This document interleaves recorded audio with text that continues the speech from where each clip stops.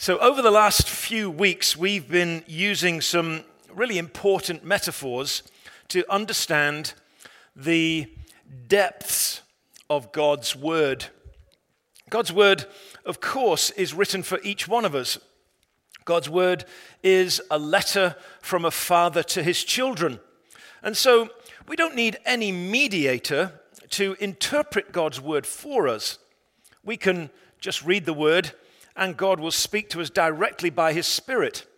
But very often it's helpful to take a kind of interpretive key and use it to understand the broad scope of Scripture. And over these last few weeks, we've been using two particularly important metaphors to help us understand the broad arc of Scripture. One of them was mentioned just a moment ago, this idea of the journey which is so redolent with images of walking with Jesus, of being in his company, and coming to know him as master and as friend. And then, of course, there are other metaphors that help us enormously to understand what it means to be part of God's plan. The other metaphor that we looked at particularly just a few weeks ago was this idea of location, that we're in a particular location when we're lost and alienated from God, and God brings us to a new location, indicating to us that we've now been taken from a lost state and brought into a place of being found. And that idea of place or location is, again, a really significant metaphor that the Bible uses over and over again to uncover what it is that God is doing and what it is that God has done. Over these next 2 weeks, we'll be looking at the story of the cross. And as we look at the story of the cross, we'll be using these metaphors again. This week, we'll look at the metaphor of the journey. And next week, we'll look at the metaphor of place or location. And as we do that, we will come to understand what it is that God wants to tell us about what it means to be lost and what it means to be found. This week, we're going to look at what it means to be a rebel, with whom God has reconciled himself. What does it mean to be an enemy of God, whom God has made peace with?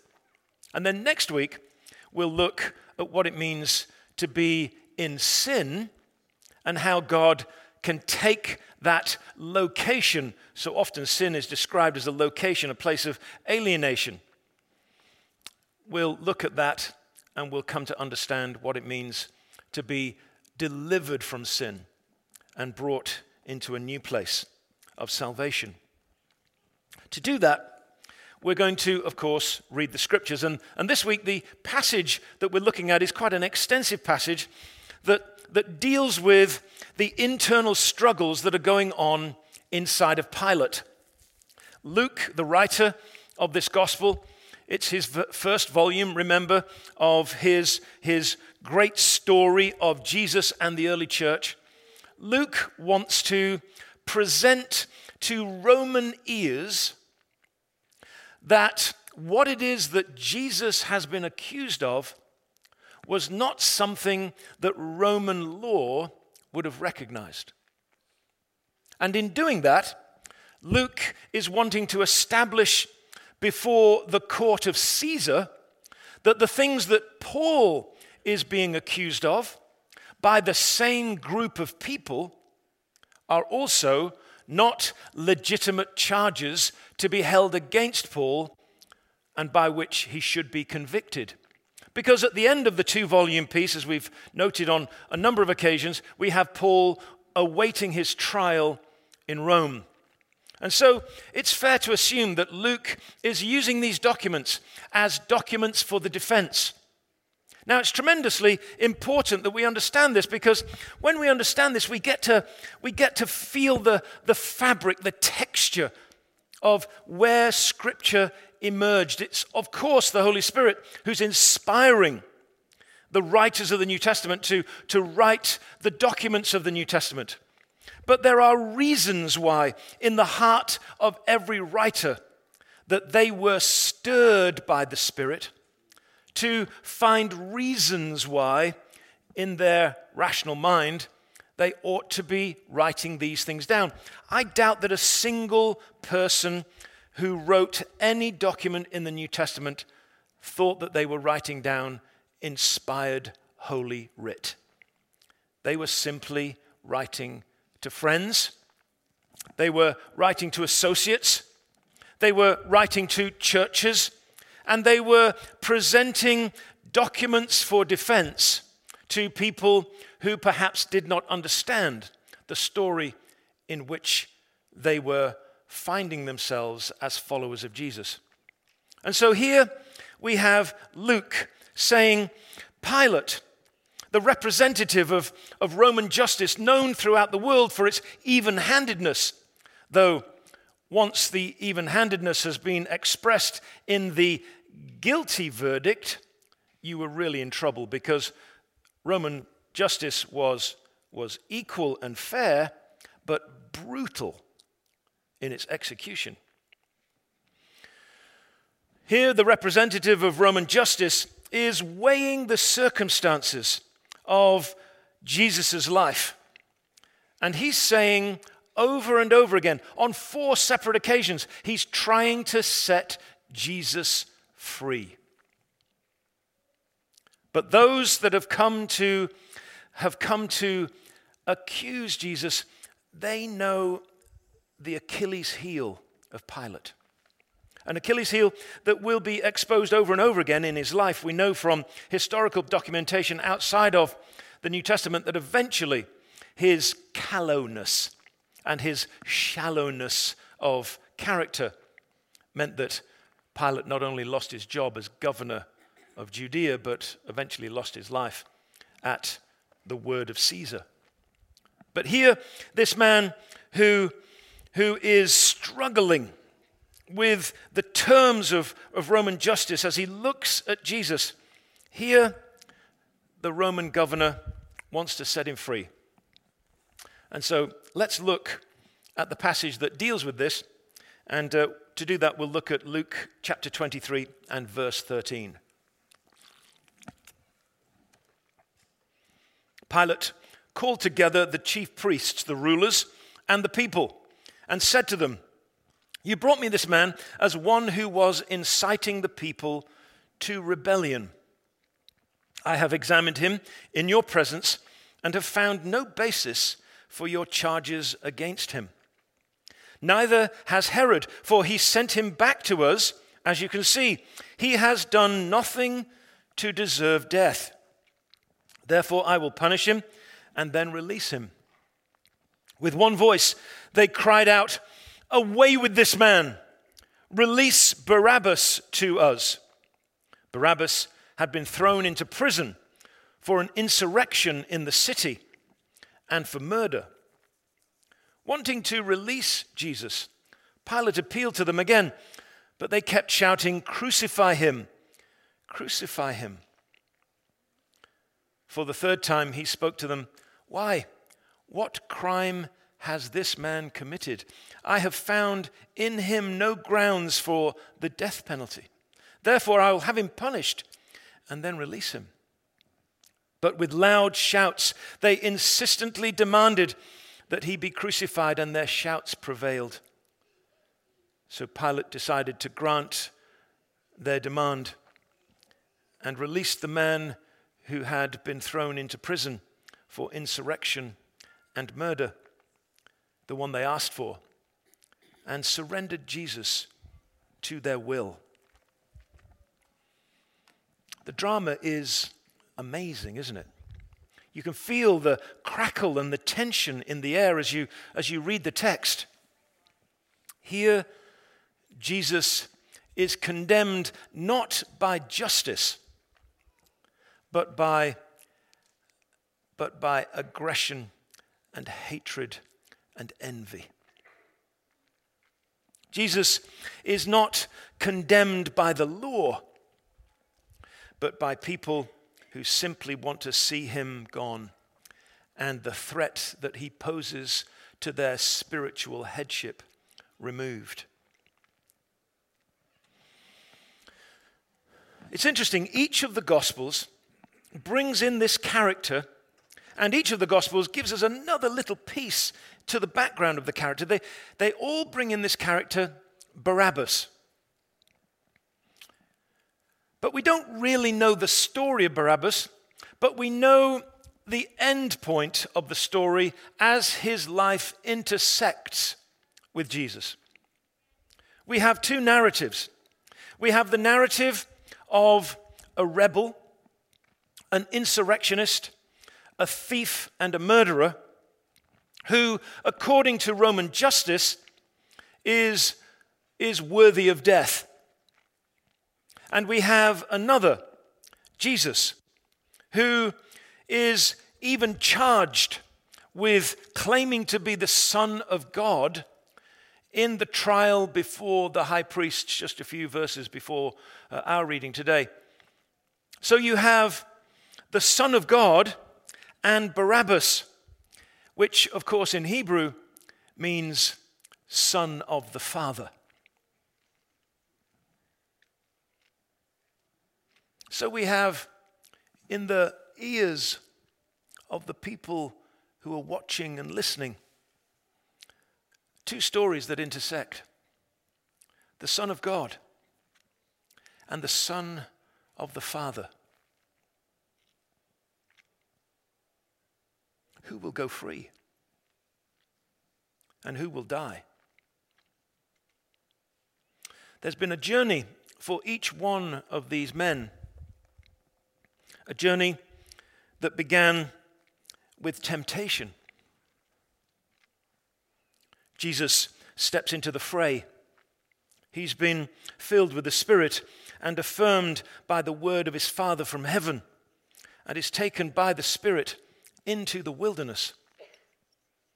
So before he begins his public ministry of liberation, he has to contend with temptation.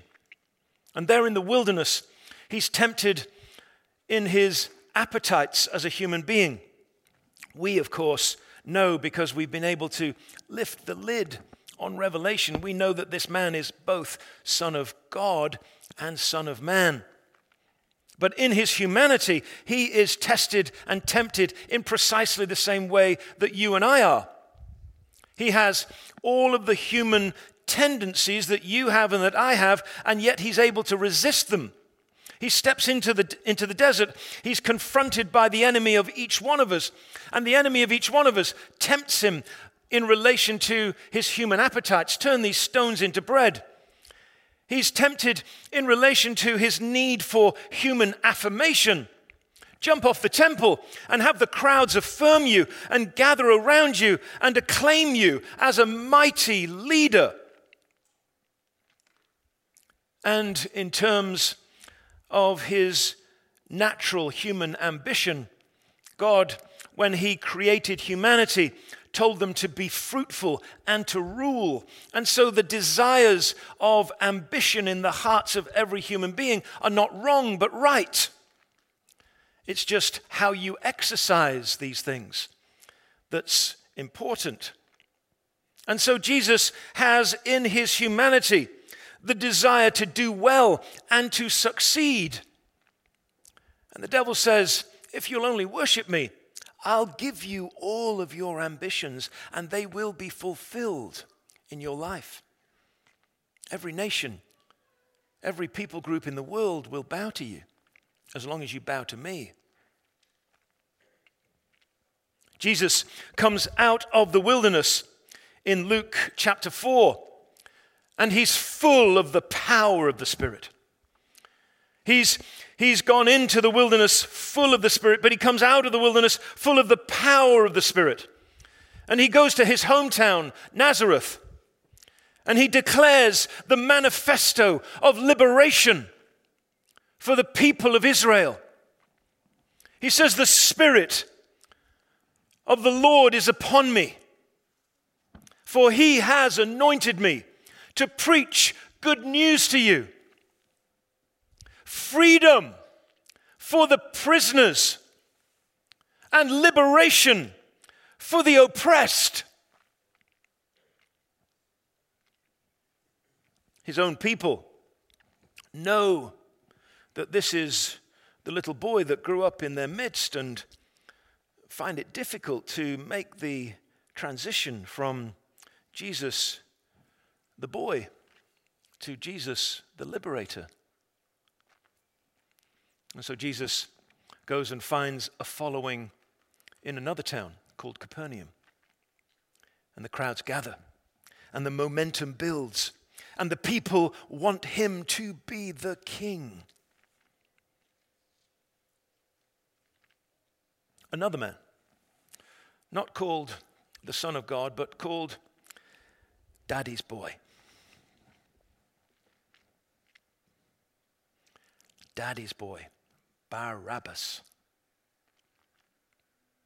Daddy's boy, he's tempted as well with the same temptations that beset Jesus, that beset us all. He sees the grinding poverty of his people. He sees the economic oppression of this brutal empire. He sees how it's denuded his wealth and his financial status.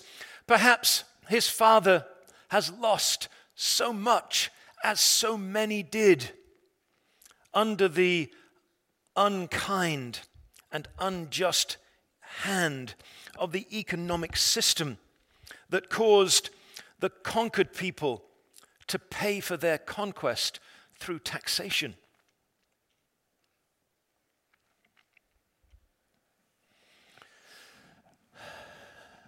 And his appetite, of course, for more and not less is tempted. And he says, we should have more and not less. I should have more and not less. You should have more and not less. And his natural, God-given desire for approval is tested and tempted in the face of people who don't only hate him, they disdain him.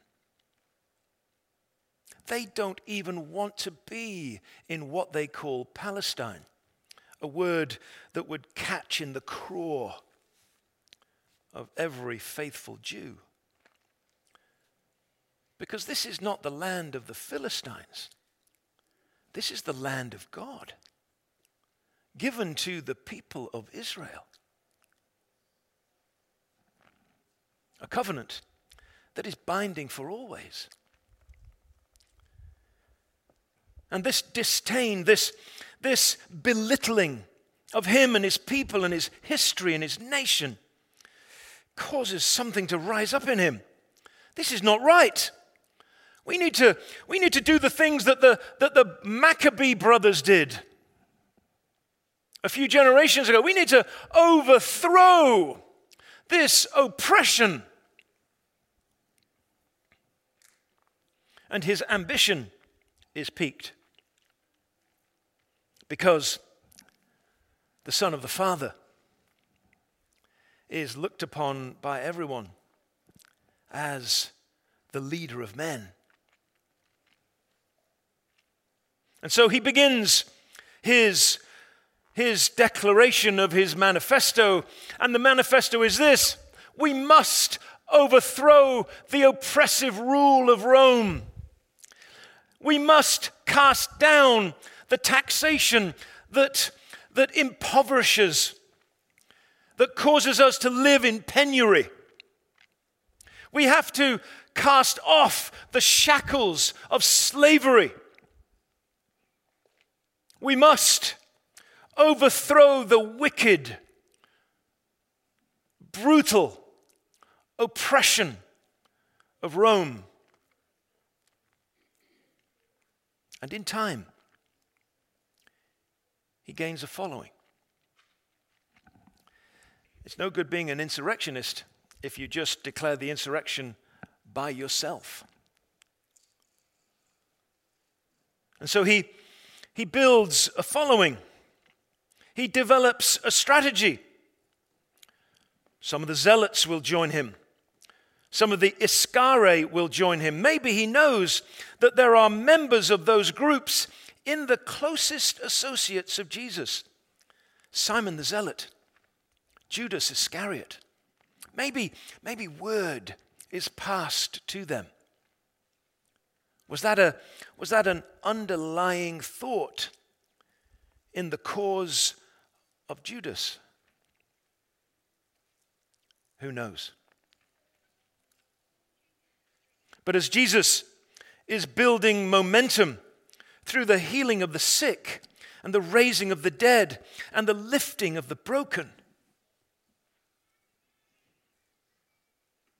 the Son of the Father is gaining momentum with his message of economic and political freedom. And so they come to Jerusalem.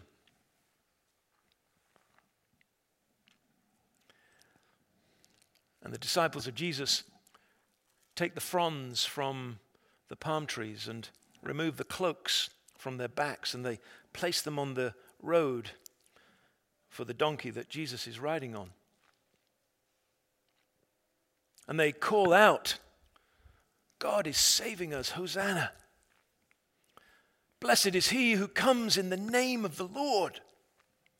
And some remember the ancient prophecies that speak of a king riding on a donkey. And they gather and they strain to listen in the portico of Solomon as Jesus teaches daily in the temple courts. And they hear of the amazing stories of redemption and of healing and of the kingdom breaking in. And the people want Jesus to be king. And maybe at a similar time, this group that are following the Son of the Father make their way to Jerusalem. And not in the bright light of day, but under the cover of darkness. They approach the guards at Fort Antonio.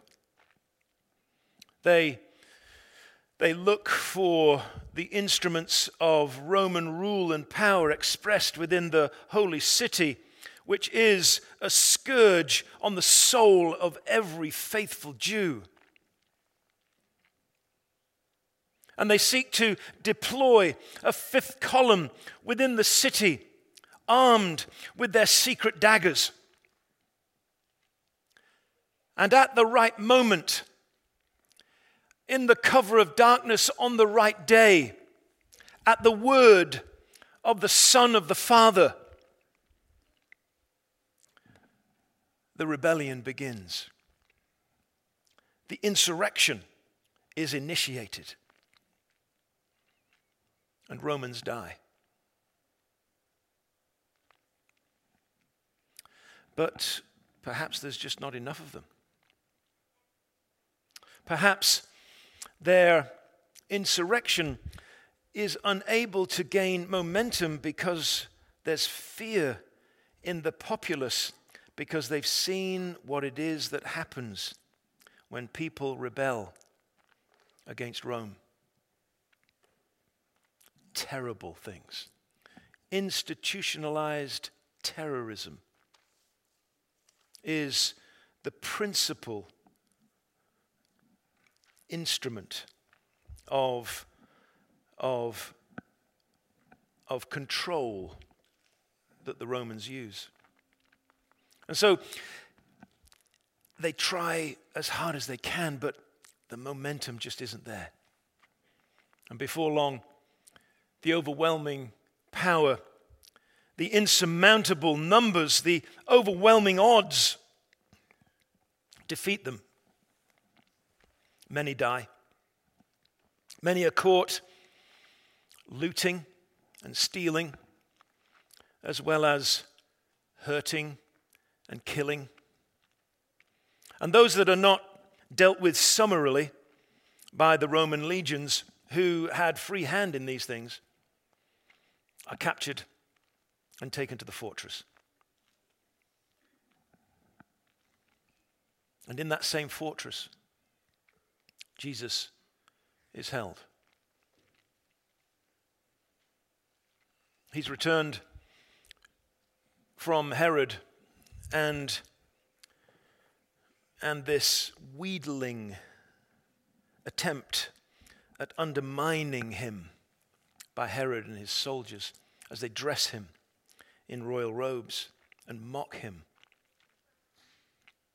And the soldiers add to the demeaning of Jesus by blindfolding him and using the oldest form of torture known to man. They hit him whilst he's blindfolded, so he's unable to prepare himself for the blows. And then they bring him before Pilate again. Languishing in the dungeon is a man who has rebelled against the powers of Rome. Standing in a royal robe is a man who has defeated the powers of darkness at every turn.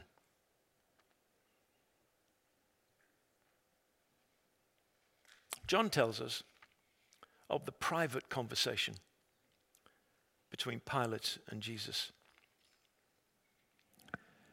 Because you have to come with some explanation for what it was that Pilate did next. Because although he surrendered Jesus into the hands of the religious elite, he said, I want this sign placed above his head in every language that is spoken in Jerusalem, in Aramaic and Greek and Latin. Write, the King of the Jews. In their private conversation, Pilate, who had already indicated that his own philosophical struggle was the struggle of whether there really is any truth at all, asks Jesus whether he is a king. And Jesus says, I was born for this. And this is how my kingdom is going to be revealed. And so there's a journey of a rebel and a redeemer. There's a journey of an enemy and a reconciler that begins in temptation, that continues in a declaration, a manifesto of freedom, that moves on to gain momentum with crowds and with support and with following. And all the time, those two paths, that journey taken by these two men inexorably leads to the overshadowing presence of a cross.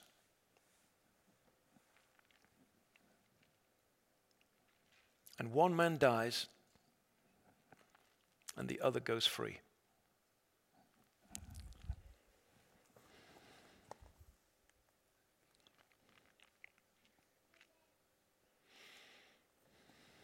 And you say, well, that's an interesting way to take it, Mike. What's it got to do with me?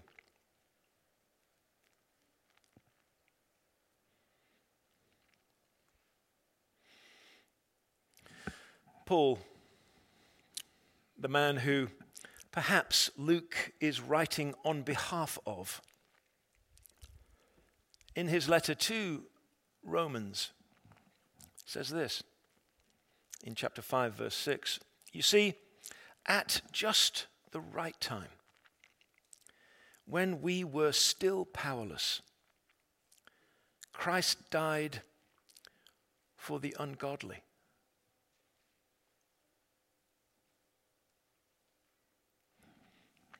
Out of the two, Son of God, the Son of the Father, which one is the ungodly one? Very rarely will anyone die for a righteous man, though for a good man someone might possibly dare to die. But God demonstrates his own love for us in this: while we were still sinners, Christ died for us. Did Barabbas change in the prison?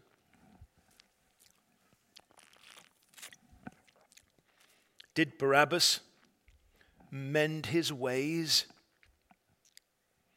there as he stood condemned to death in chains? Did he regret some of his actions? Probably, most people do. Did he wish he hadn't got caught? Definitely.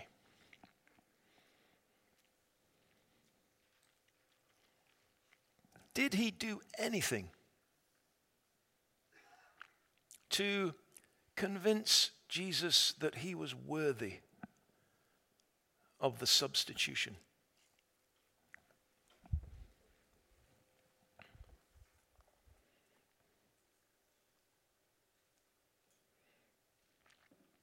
For if, when we were God's enemies, we were reconciled to him through the death of his Son, how much more, having been reconciled, shall we be saved through his life?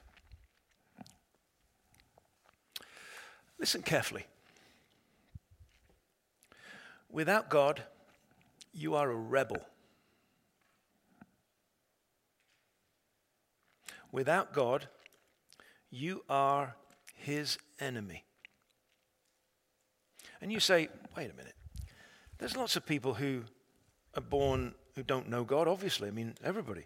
And you're telling me that just because they don't know God, they're his enemy? There's nothing in them that's specifically rebelling against God? What are you saying? I'm saying this, that in 1812, if you were born in America, you were an enemy of Britain.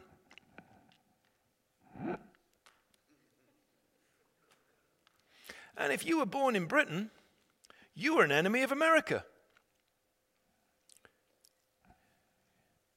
Americans, get it? You can be born in enemy territory, and that makes you an enemy. It may not make you an active enemy, but you are an enemy all the same. We are born in rebellion. There is a rebel leader who holds the territory in which you were born, and he's called the devil. And whether you like it or I like it, that's where we live if we don't know God. And as rebels, Jesus comes and says, your penalty for being a rebel, for being involved and inciting insurrection against the right and true ruler of your life, the penalty is death. And I'm the judge. There's no need for a jury because I'm a perfect judge. I'm the judge. And I say rebellion And being an enemy of God means that you deserve death. And what the judge does is to get down from the judge's bench and say, "And I'll die in your place."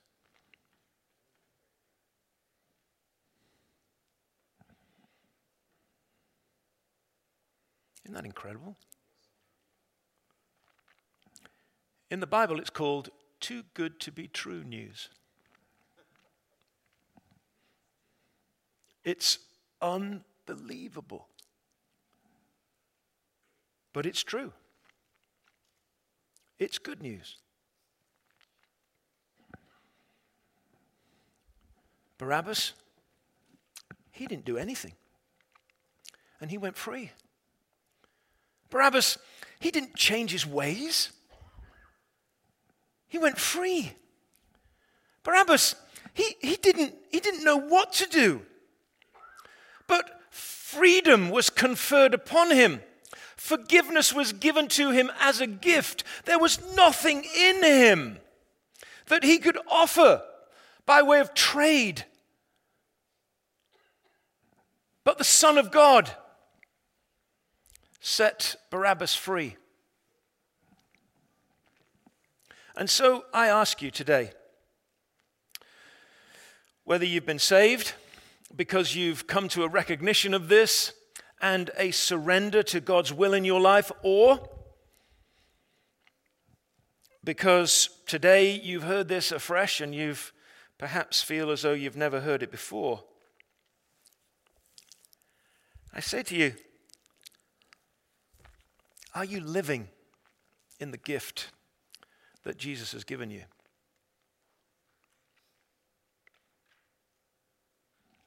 Because it's a costly gift.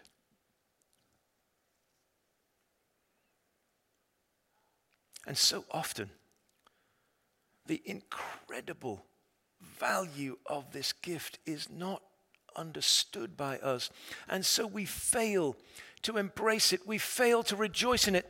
We fail to recognize the gravity of our condition without God and our incredible joy that should be ours, having received this amazing gift.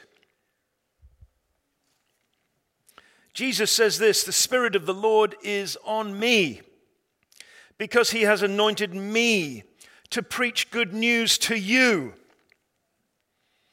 who are poor in spirit and have no hope. He has sent me to proclaim freedom for you who are prisoners to religion, to performance, to the expectations of your parents and your friends and your culture. You are prisoners.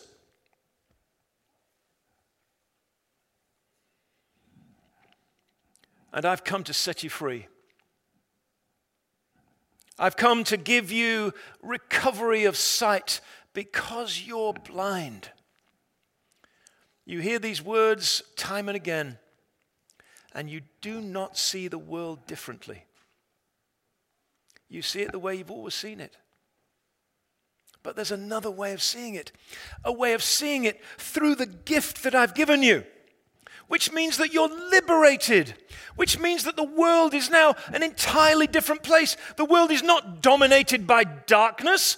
The world is overrun by the light of the living God shining into your heart and through your life to transform the lives of others.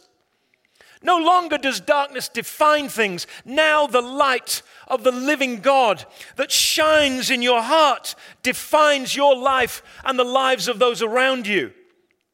And you don't see it. And so I've come to open your blind eyes.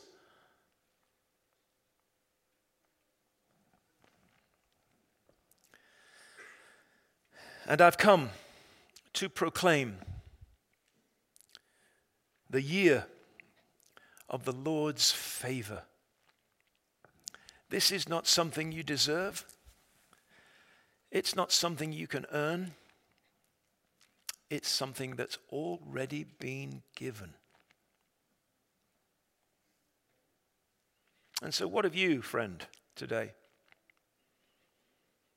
who woke up worrying?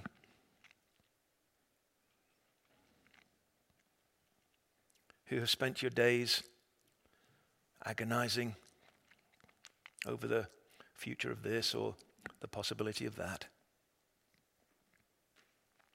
What of you, dear friend, who has no peace at the moment because the world's chaos has swept you away? What about you, dear Christian brother or sister,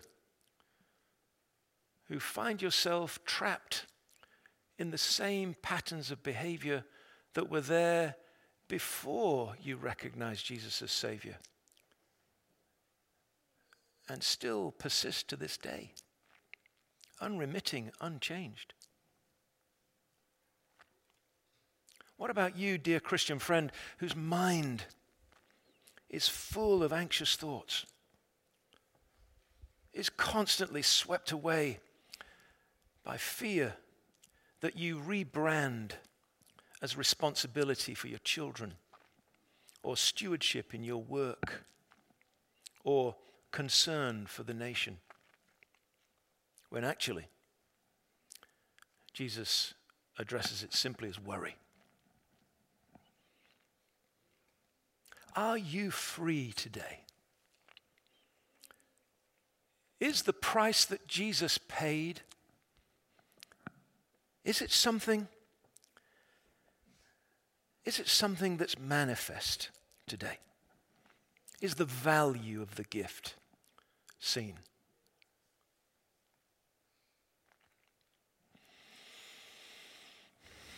Last week we talked about being a friend of Jesus. And lots of you have kind of been turning that around and thinking that through and living that out.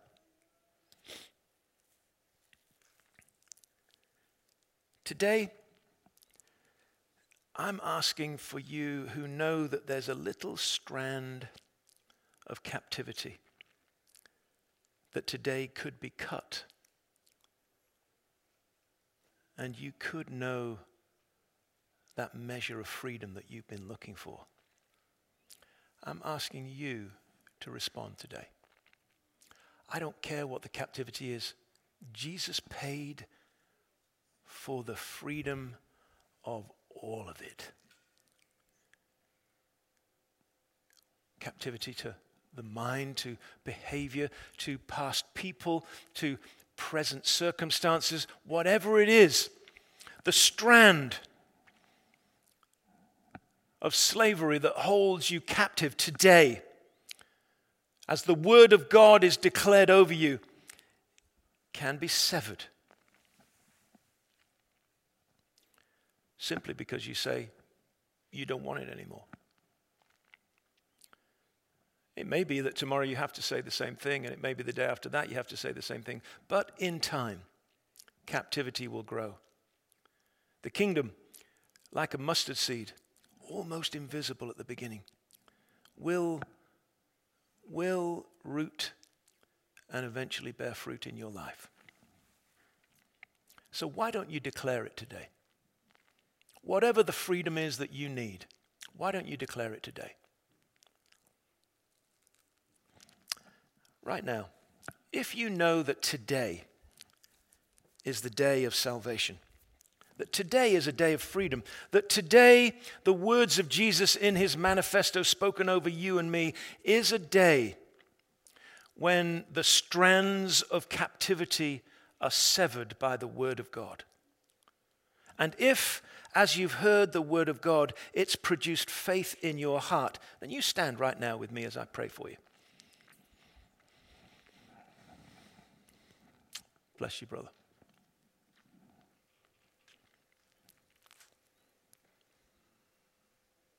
If you're at home, online, stand up too. If you're driving, don't stand up.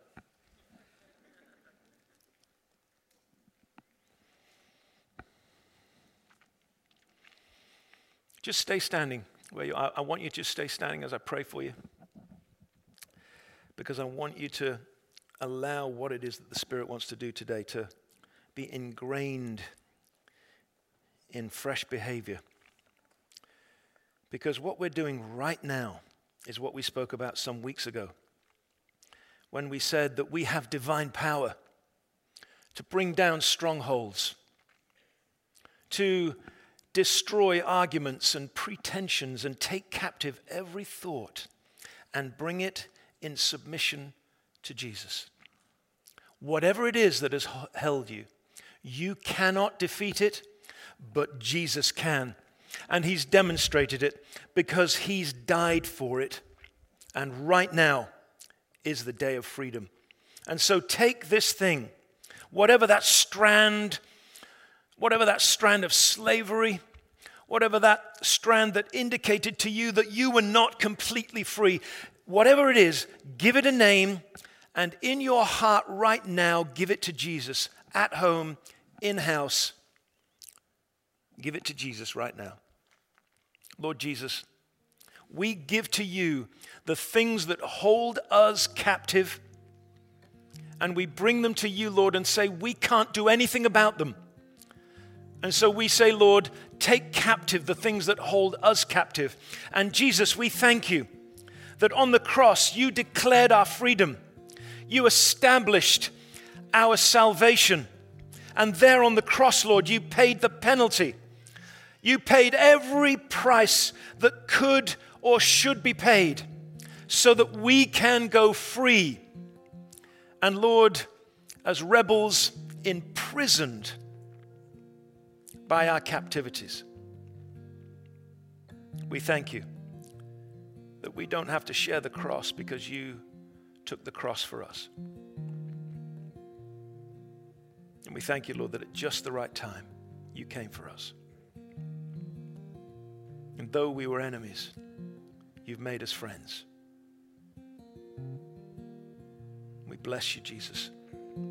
We bless you, Jesus. And all God's people say,